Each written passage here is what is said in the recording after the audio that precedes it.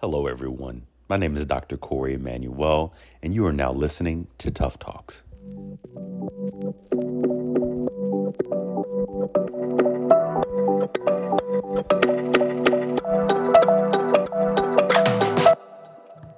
Good evening. My name is Kisha Edwards-Gansey, and I'm the co-founder of World Explorers Group.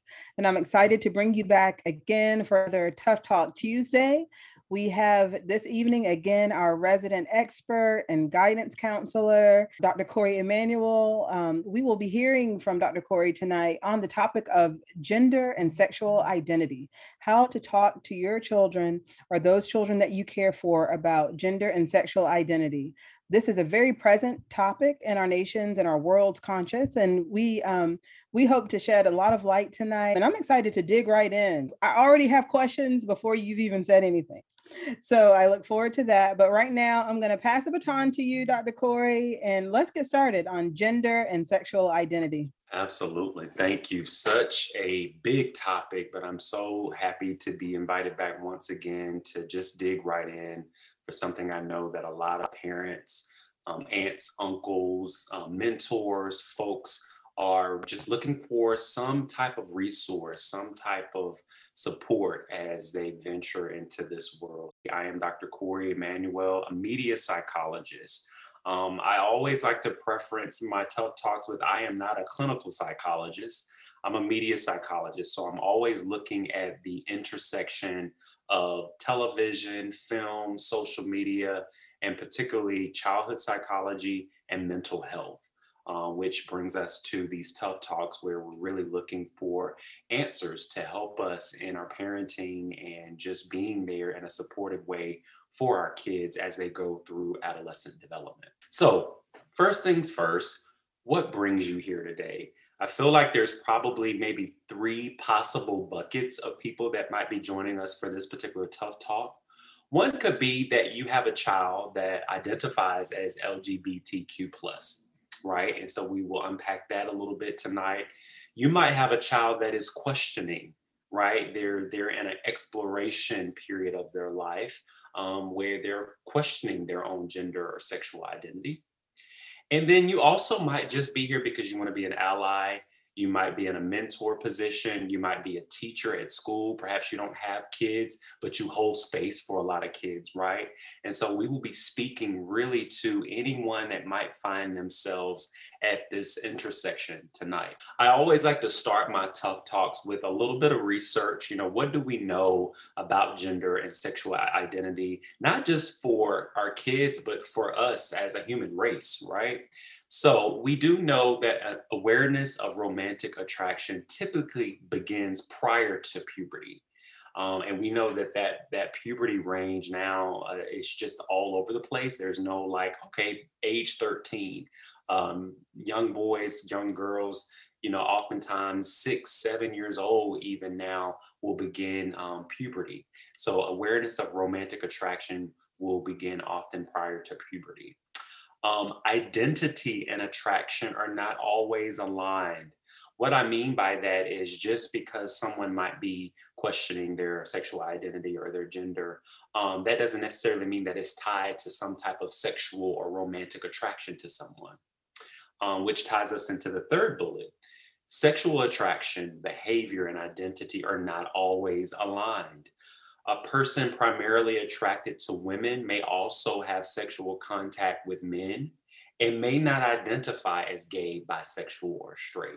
So that's another one of the reasons why we're having this conversation tonight is there's a lot of layers to gender and sexual identity, right? All of this sort of culminates to this point that this fluidity may be true of both adolescents and adults, right? And is reported more frequently by females, which again doesn't necessarily mean that men might not be questioning or even having identified with LGBTQ plus or any of those labels. They might very well be having those feelings and those emotions, but they just may not be reporting it as some of our young girls and women are. I often like to sort of present a spectrum in which you might see some of these things that we're going to talk about tonight. So first up, we know most children typically develop the ability to recognize and label stereotypical gender groups such as girl, woman, and feminine, and boy, man, and masculine between ages 18 and 24 months. So even before they're 2 years old, they start to have labels and language around these things. Most also categorize their own gender by age 3. You know, we're using this language around our kids very early on. And so, of course, they're able to verbalize and put that into words at an early age.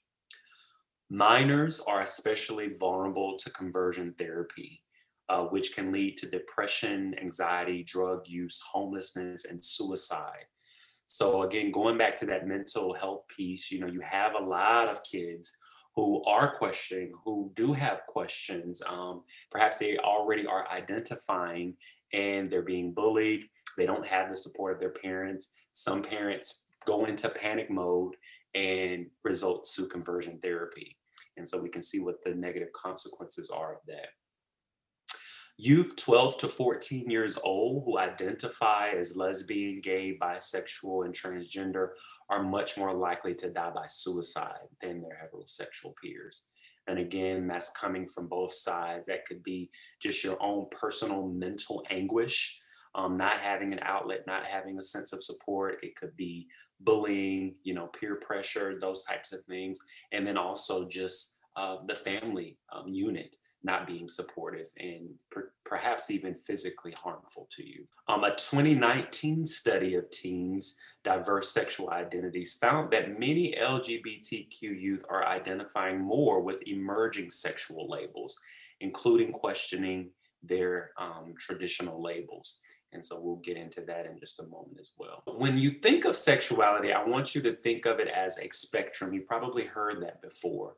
But it's also a continuum, which means that sexual identity can evolve slowly over time. So what I want folks to sort of take away from this particular point is that while you may not see certain behaviors or even be having certain conversations with your child as early as 3, 4, 5 years old, you might find yourself having those conversations as they get into elementary school or middle school. So I know when we have these tough talks, we have parents sort of all across the spectrum. And so what you might have not experienced with one child at age 3, you might see that with another child at age 3. So it just really varies. I think when you have conversations like this around gender and sexual identity, particularly talking to our kids, you've got to have some vocabulary, some key words, some key terms in your arsenal when you enter these conversations. We could have a whole tough talk just on terms that are used when it comes to looking at your gender identity and sexual identity. But we're just going to focus on just some of the ones that we hear and see most frequently on this call. And perhaps at a later time, we'll come back and visit some others. So when we think of the LGBTQ plus community, these are what we mean in terms of definition. So the L stands for lesbian, who is a woman who's enduring physical, romantic, and or emotional attraction is to other women. Some lesbians may prefer to identify as gay or gay women. Gay, the adjective or the acronym for the G, is used to describe people whose enduring physical, romantic, and or emotional attractions are to people of the same sex. Now, sometimes lesbian is the preferred term for women.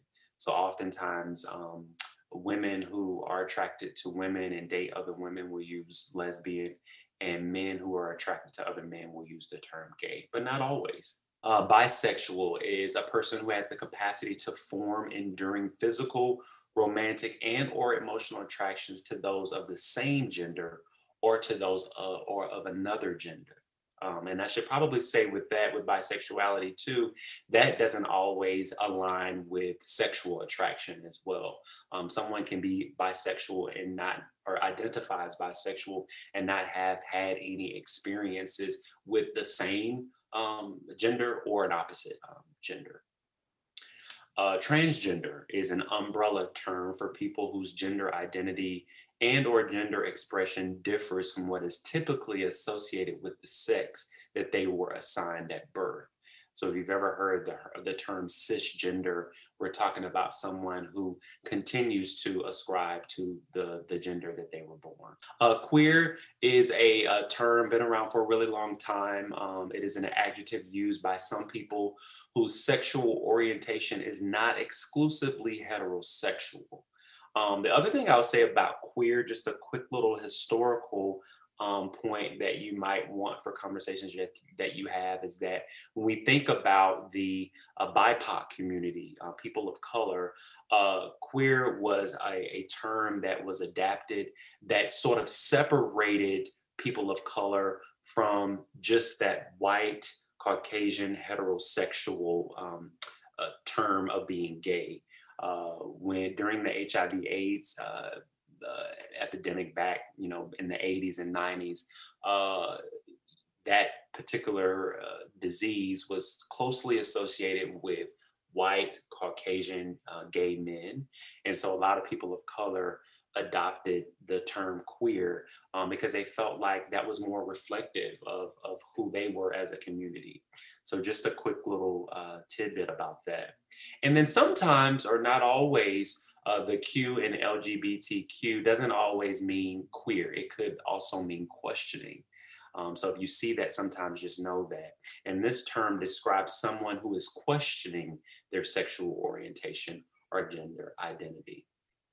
Okay, so again, such a broad array of terms that are used, but these are what I would say central terms that you see most often.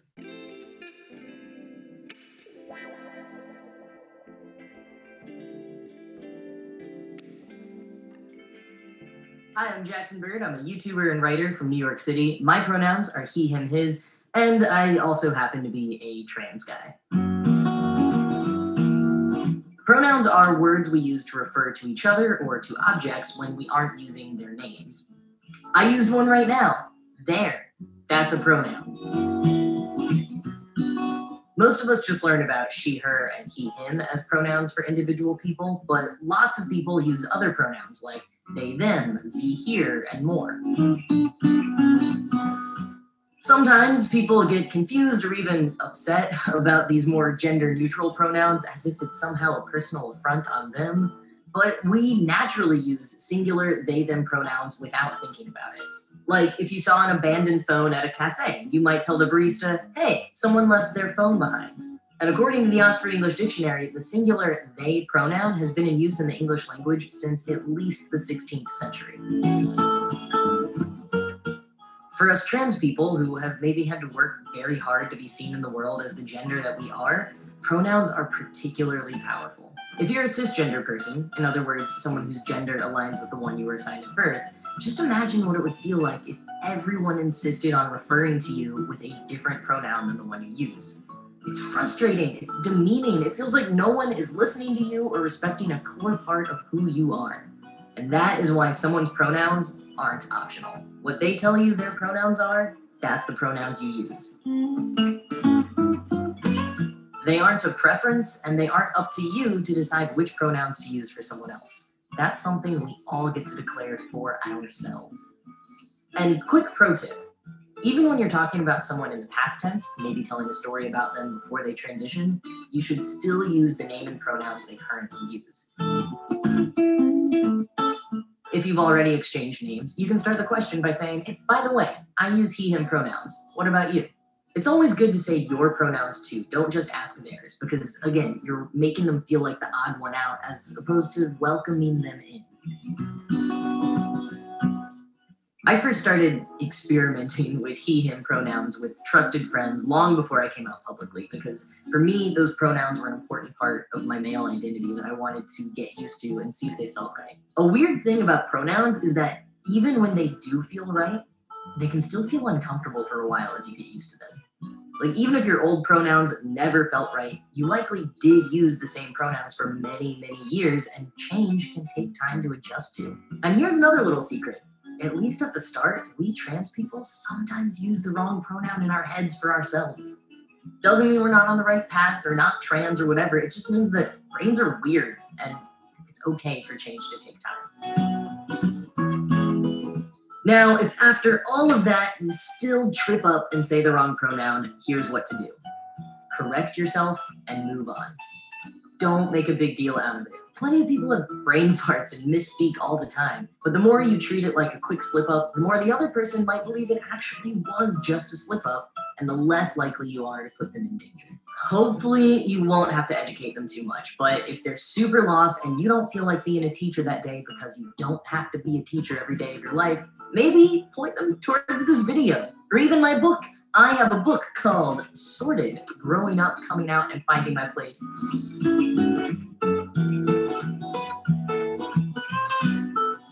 So I wanted to cue that up because I think for a couple of reasons that's such a great presentation.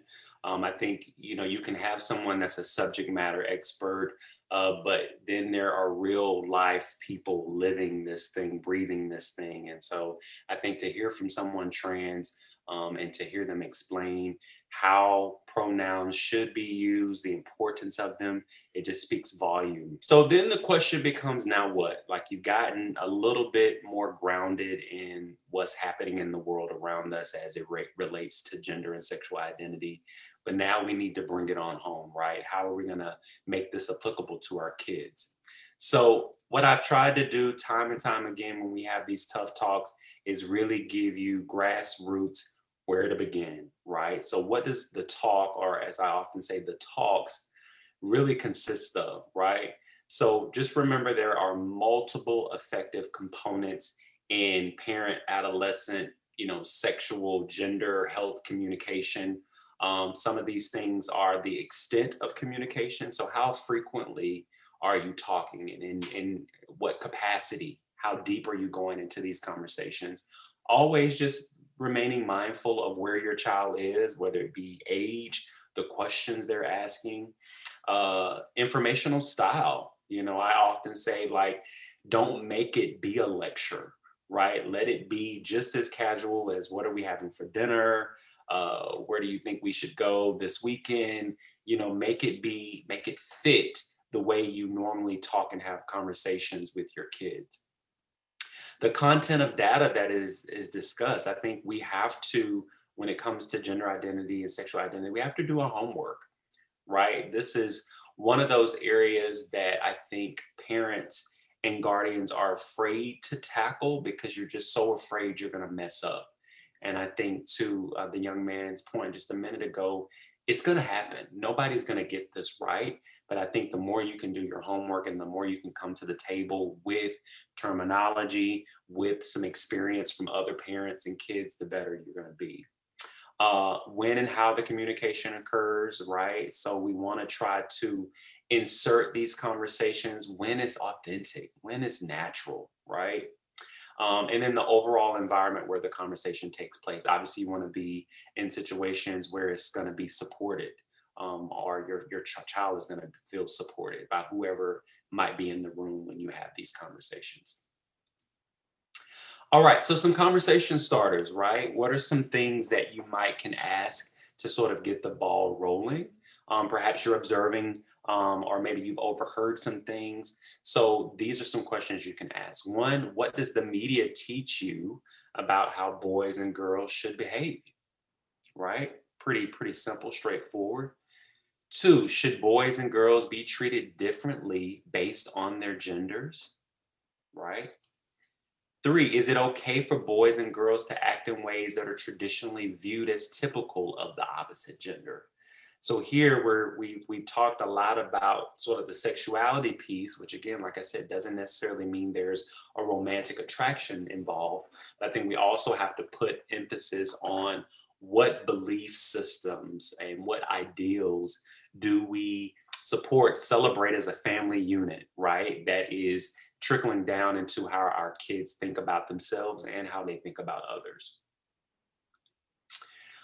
As always, do's and don'ts, right? There is some really positive, progressive, let's move the conversation forward conversations that you can have, and then there's some that can kind of set you back and put you in a corner. So some of the don'ts is don't assume your child's gender expression is a form of rebellion or defiance, right? No assumptions. Don't prevent your child from expressing gender in public or at family activities to avoid it making you or someone else uncomfortable, right? And I think we'll talk, I'm sure in the Q&A we'll get into a little bit more of unpacking like what that could mean in terms of family disconnect, detachment oftentimes, because every family is different. Don't try to shame or punish the gender expression out of your child, right? So going back to that whole notion of conversion therapy and making your child feel like something's wrong with them and that they would be better if they were somehow different or converted. Don't block your child's access to gender diverse friends, activities, or resources. Again, I think sometimes there's this assumption that if my questioning child or my child who now identifies as LGBTQ is around other LGBTQ kids, then oh my God, like that's the end of the world. When in fact they need a support system. They need to have people that they can identify with. Don't blame your child for experiencing discrimination, right? So saying things like, well, if you did this, or if you didn't act like this, or if you didn't talk like that, then you wouldn't experience this. You want to completely remove blame from the table. All right. Also, don't belittle or ridicule your child's gender expression or allow others in your family to do so. Again, I know this is a really sort of tough situation sometimes, but it may mean some separation. It may mean some what we call come to Jesus moment meetings with family members about, you know, if we're going to come around, this is how it's going to be. And if it's not, then me and my child probably aren't going to be able to spend much time with you all at all, if any. Dudes, okay, talk and listen. This comes up every single time, right? Not a singular talk, multiple talks. Not you always wanting to sort of preach at or lecture about these things, but really listen to where your kids are. Where's their heart space as it relates to these topics. Parents who talk with and listen to their teen in a way that invites an open discussion about sexual orientation can help the child or teen feel loved and supported. Parents should have honest conversations with their teens about sex and how to avoid risky behaviors and unsafe situations as well.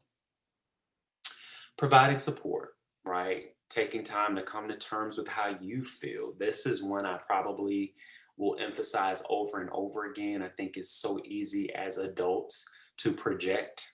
We love our kids and we want to protect them from any hurt, harm, danger, bullying, all of those things.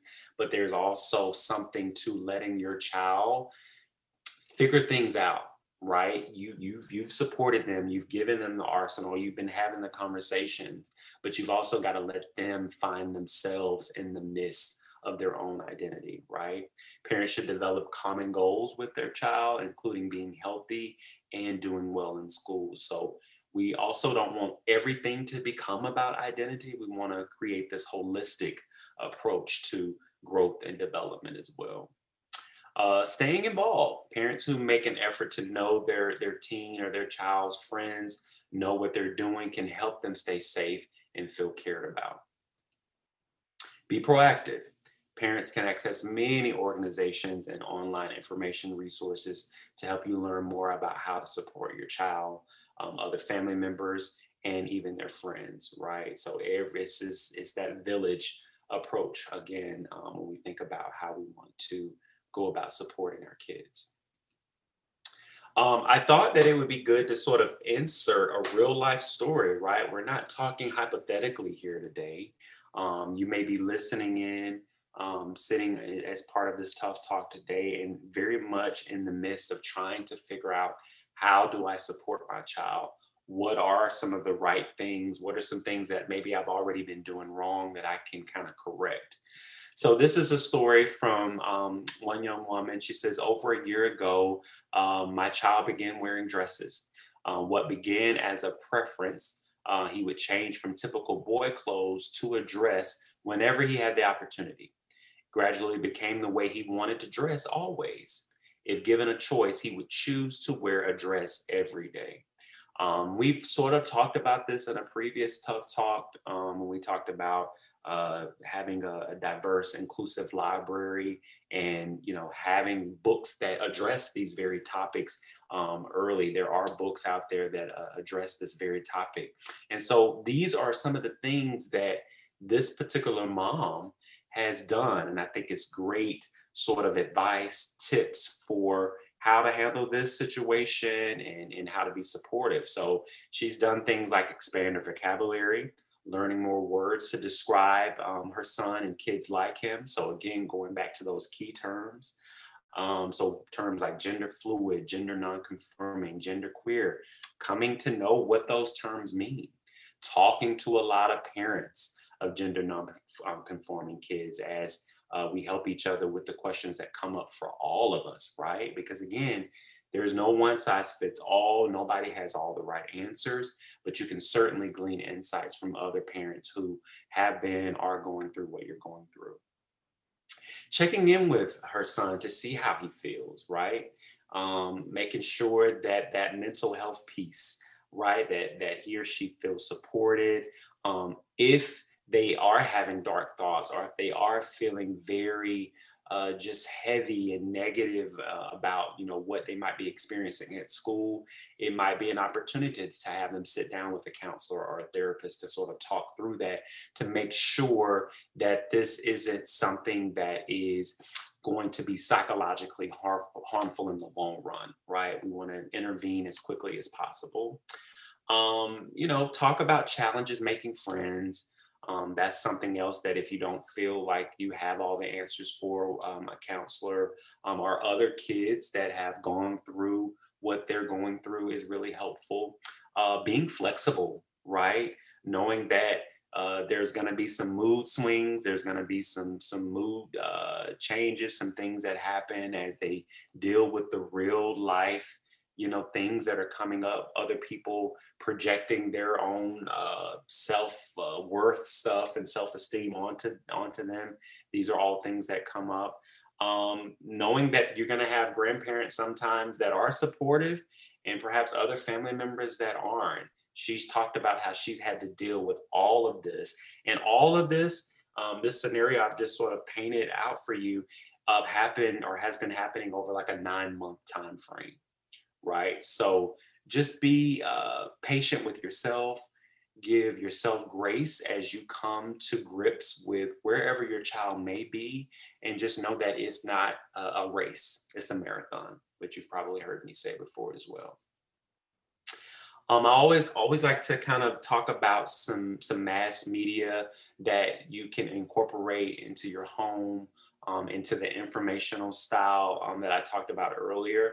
I think one great example that's not overly sexualized, but still has a great component where you can see what the child's experience is with their peers coming into their identity, but also what a loving family, supporting family looks like, is not only the Love, Simon movie, but the Love, Victor series. The movie you can find anywhere online. Love, Victor, the series comes on Hulu, and they're now in their second season and just got renewed for season 3. Organizations, there's a number of them that you can join if you're interested in just being around other families, parents, folks. PFLAG has been around for over 40 years now. They have chapters in every state across the country. And then previous Tough Talks. This isn't our first time digging into this notion of gender identity, sexual identity. So if you want to go back and check out our previous Tough Talk on having an inclusive or diverse library. And then we've also had a Tough Talk on how to talk to your kids about the birds and the bees. So that sexuality piece. So these are just a couple of different resources that you can continue to glean insights from. I always like to leave you all with a challenge.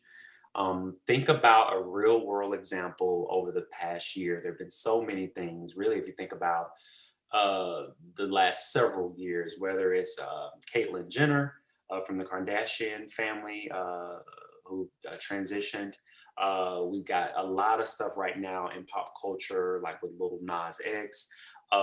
you're, again, not forcing these conversations on your kids, but going back to some of those questions you could ask, how is the media showing up in their lives? Using that as a conversation starter, but also asking them how they feel about certain media topics that are coming up. But I challenge you to think about what you can pull from real life experiences, things that are happening in the news, and pair it with those do's, the things that you want to be doing, the support, being proactive.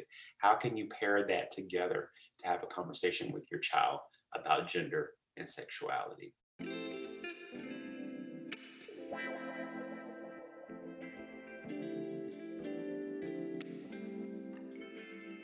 Thank you so much, Dr. Corey. That was definitely extensive. Thank you for digging in so deeply.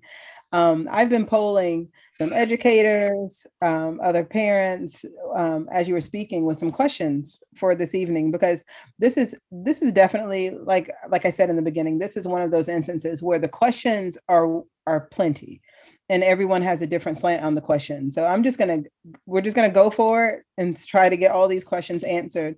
The first one is for a parent whose child is coming out to them in any fashion, whether it's gender, sexual, whatever it is it okay to grieve or feel upset that you're dealing with, a coming out situation? And then how do you handle the support of your child through that grief?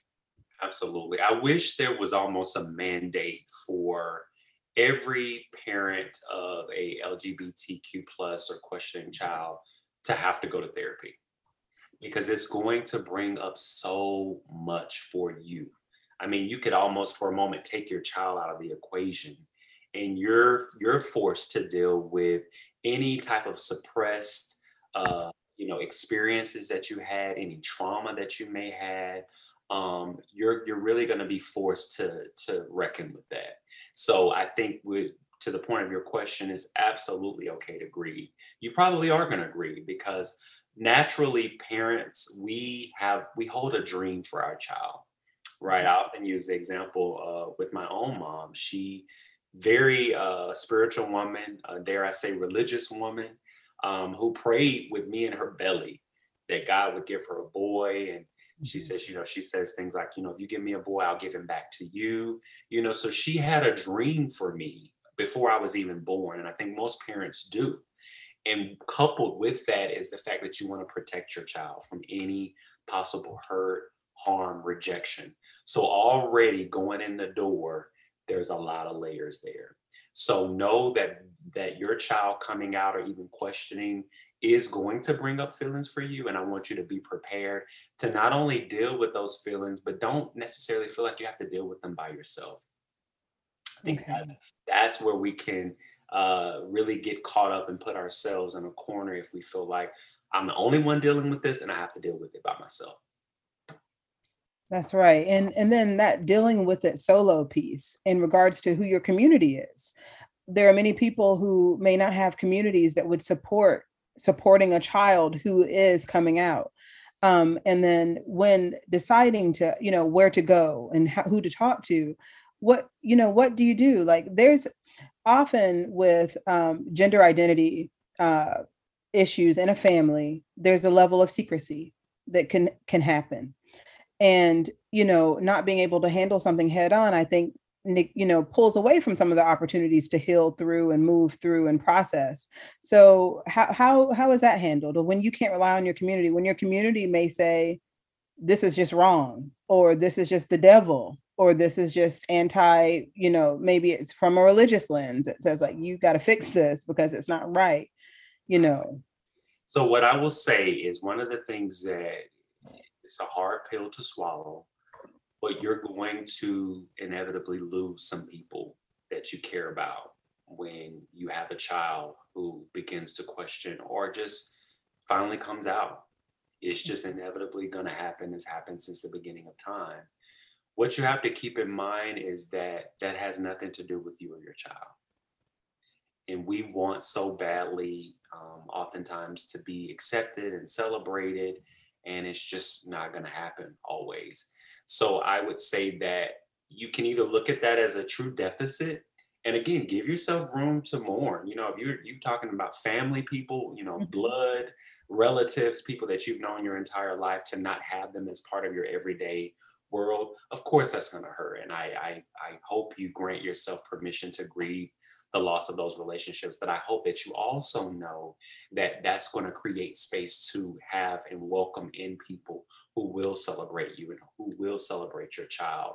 So it's going to be almost like a reset for a lot of your relationships. You will see it will prove to you who were your true friends as well, who was really all about you from day one.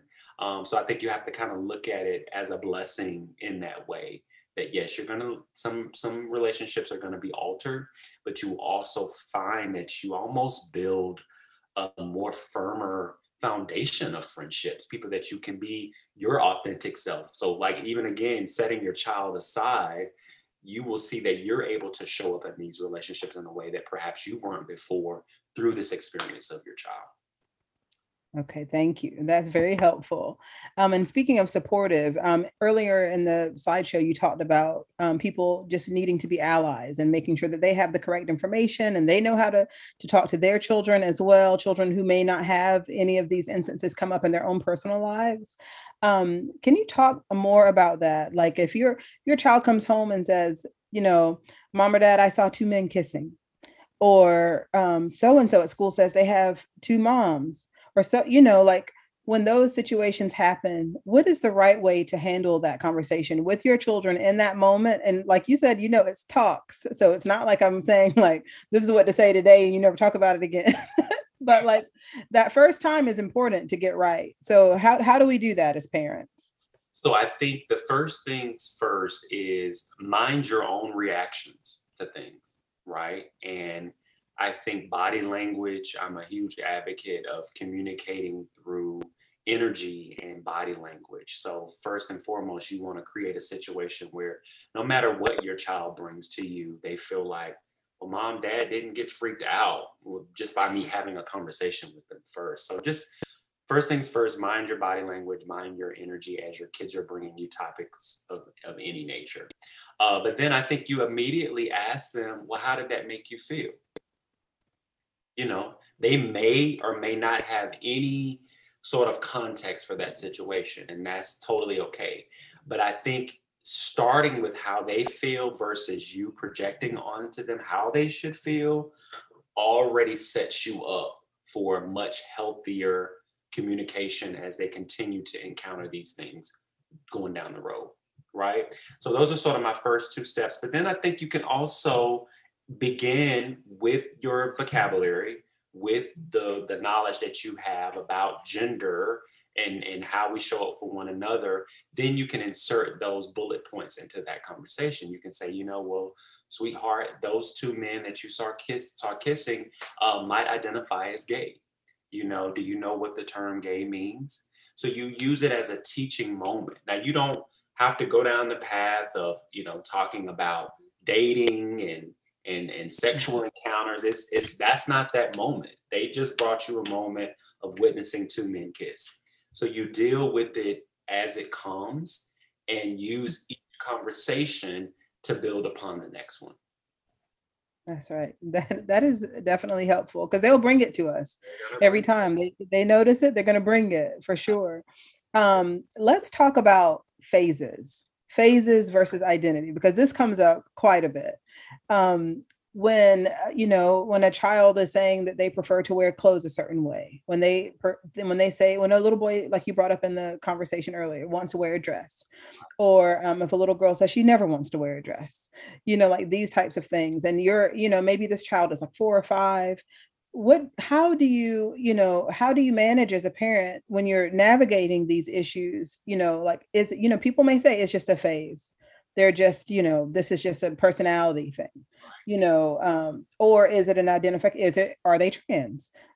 How do parents know? Where do they, where's the meter? So I think this is another one of those, like, it depends on your community. It depends on your environment. So there are absolutely communities where kids can wear whatever they want to wear to school, and that is accepted. And when I mean accepted, not even so much from the peers, but like administration, like everybody kind of has to be on board for people coming to school dress how they want to dress. So that's sort of like the first point of entry. It could be just like there are just rules around what your kids can and cannot wear to school.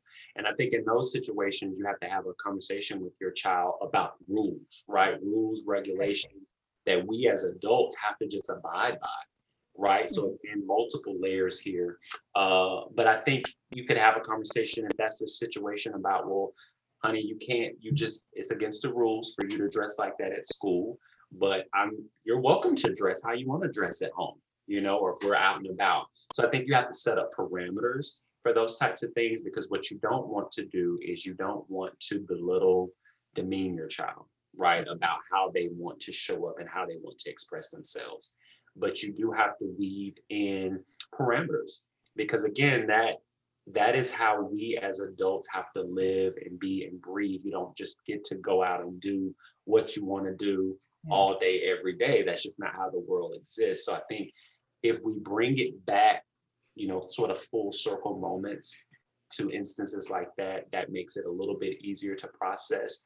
And then as your child gets older, again, think about that spectrum, like we said, if as they get to, high school, perhaps it's more lenient as to how they can dress and how they can show up to school and express themselves. But I think you have to treat it based on the environment that they're in. And then I think too, as parents, we owe it to our kids to be very honest about the realities of these environments, meaning that if you wear a dress in this particular environment, these are some of the repercussions of that. You're not trying to talk them out of showing up and expressing themselves in a way that feels authentic to them.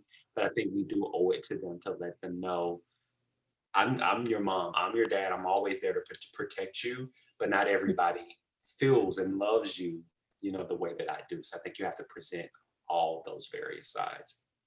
And you're speaking about preparing them for the environment that they're in. And then too, like as a parent, when we navigate these environments, there's all types of communities that we can participate in. When is it a point where our community can be sabotaging our efforts or not?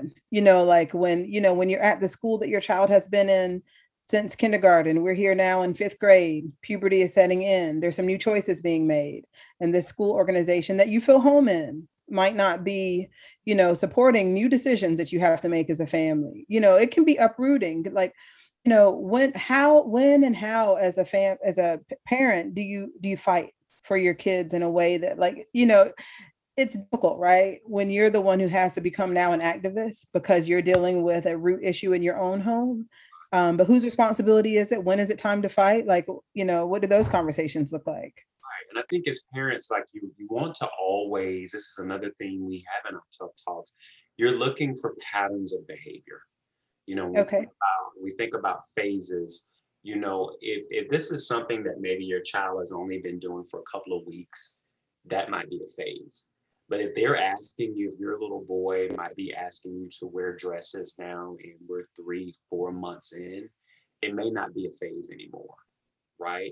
And I do say over and over again, if you are on the sort of cusp of like, is it a phase?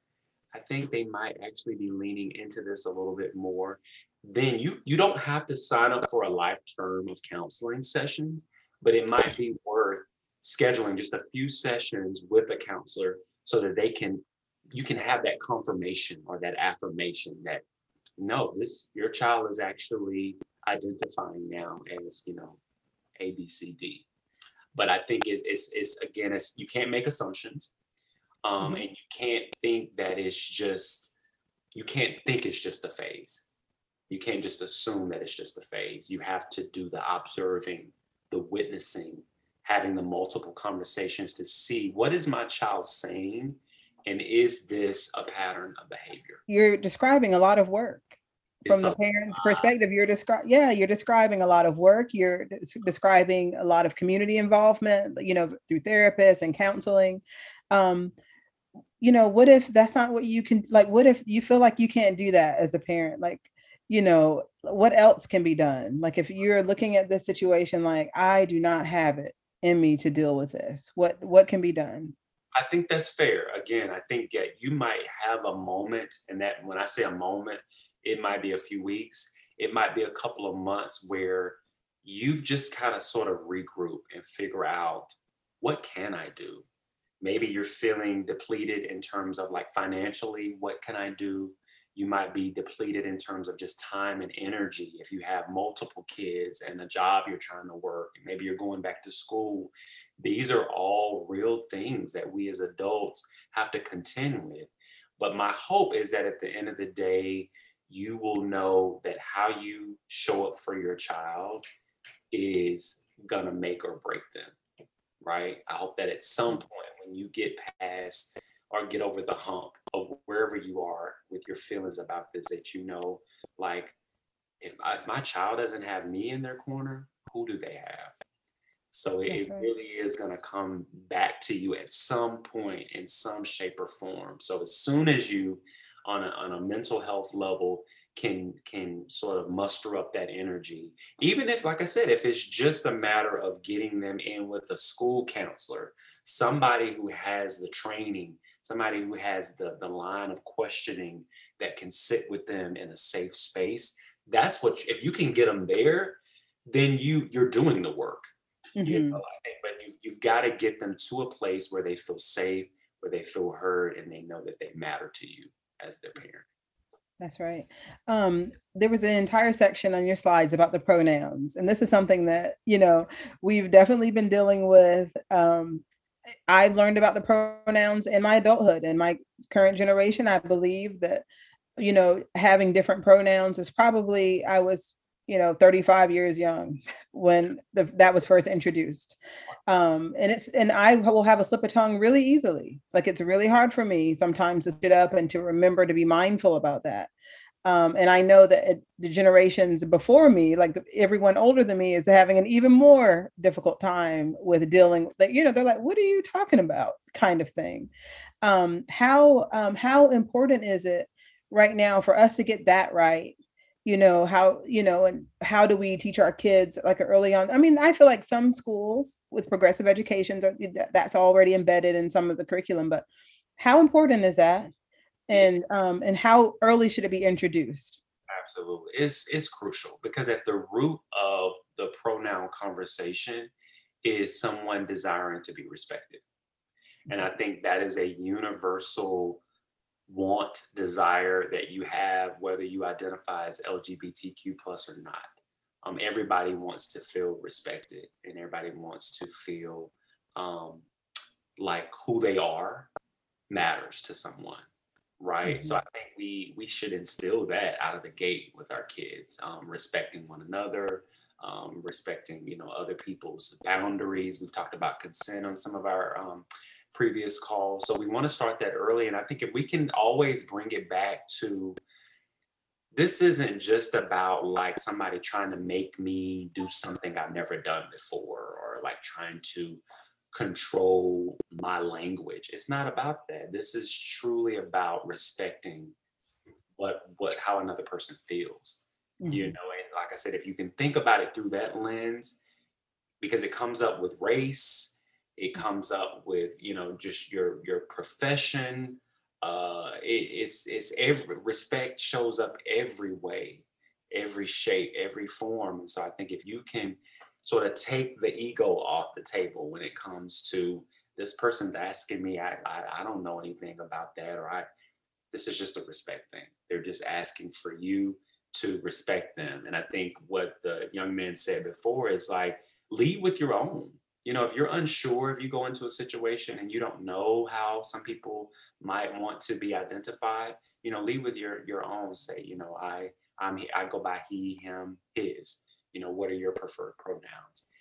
And that's it. Like, it's done. It's over with. It doesn't. And if you forget, if you make the mistake in the conversation, most 9 times out of 10, they are either forgiving or they'll correct you. They will say, you know what? Actually, I prefer to go by they. And you just integrate that in as much as you can. And that's it. That's right. Yeah. Thank you. Thank you for sure. And it's all about integration, adjusting, and you said it right there that respect is what is foundational here.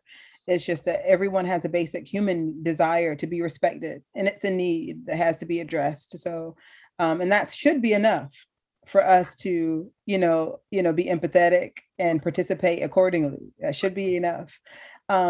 You talked about community and sometimes losing some people. And as you were speaking about that, I was thinking about like, man, like if I had to force some family members even to say like, they are they, you cannot say that they are a she or he anymore. They are a they, that they wouldn't do it, like that would be the end of the conversation. You know, is it fair in certain instances, especially for close family, for parents with close family members who just cannot, it's just not in the wheelhouse, right? In this lifetime to get this right. Is it fair to have boundaries? Like, we just don't talk about that with our grandparents, or we just don't talk about that with our aunts or uncles, like that kind of thing. Is that fair to introduce to your children? Absolutely. I think that I think you just have to. I think for peace of mind, and again, it's not to always be about making someone else comfortable. But I think that to your point I remember one of my favorite quotes from Oprah is she said that racism will be around until all the racists die, right? So I think that same rule can kind of apply. There are some people who they're just never gonna embrace respecting another person. They're never gonna embrace taking the time to learn a pronoun. They're just not gonna do it. It's just not in their DNA to do it. And so we have to come to grips with that, right? And so one of the ways we come to grips with that is setting those boundaries, having those conversations with our kids like, look, grandmama and grandfather love you, but they're not going to call you they. It's just not going to happen. It doesn't mean that they hate you. It doesn't mean that they're, sending you to hell. They're just not going to take the time to call you they. That's it. Don't take it personal. Maybe one day they will, it'll get so second nature that they will, but don't look for it. Don't expect it to happen. And I think if you can sort of set your kids up to look at life that way, then everybody's going to be much happier at the end of the day. That is for sure. That is the total truth.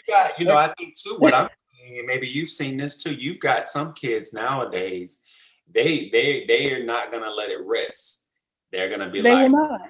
Granddad, I'm they. And you need to get on board because this is what it's going to be. And so I think 100%. letting them have that voice for themselves sometimes. Don't always feel like you got to be the big bad, person to step in and, let your kids have those conversations too. Because I'm seeing some confidence in some of these young kids nowadays. And I'm like, yeah, that is how we need to show up and let people know, what we're about and what we stand for. So that's right. So we can let them lead. Let them we lead. can let them lead in all their confidence. Absolutely. Yeah, there are definitely cases where the kids are more confident than I am personally, right. With because we can't negate our upbringing. We can't, we came from a place and we are here now.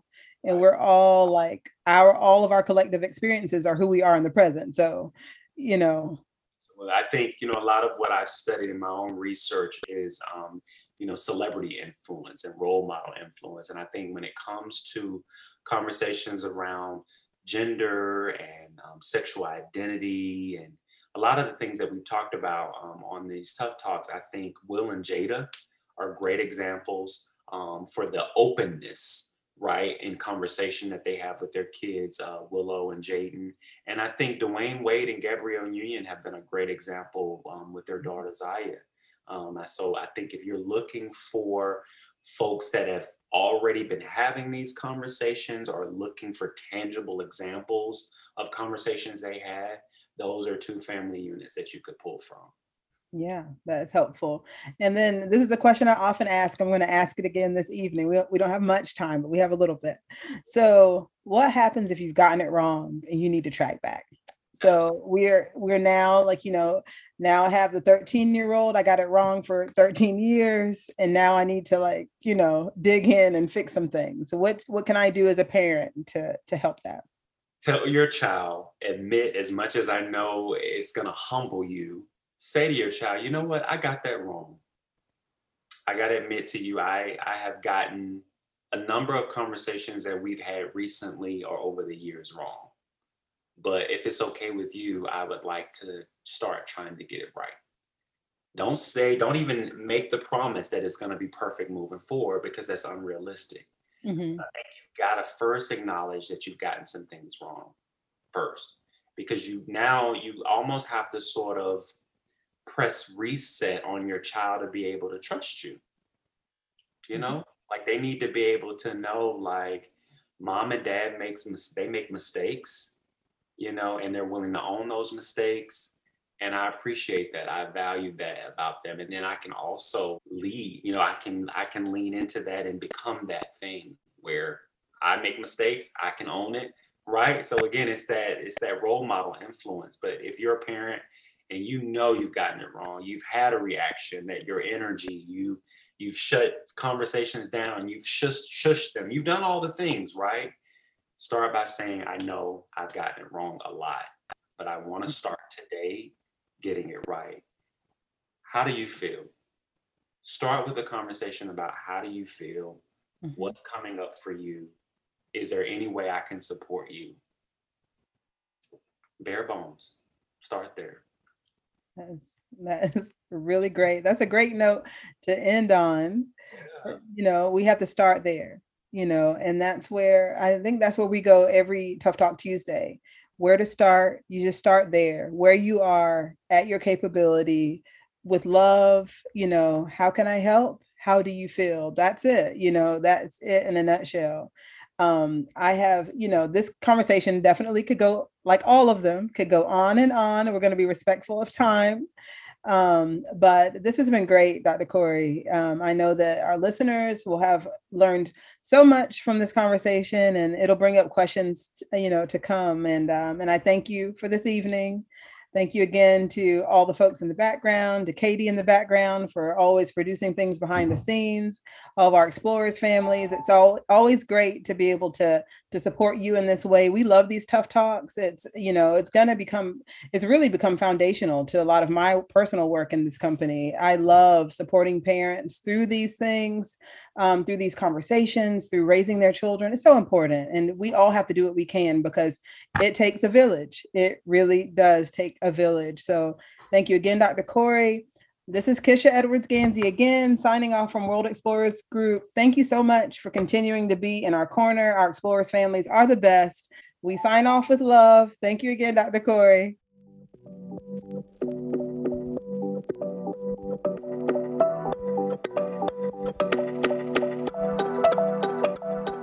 Remember, you are your child's most influential role model.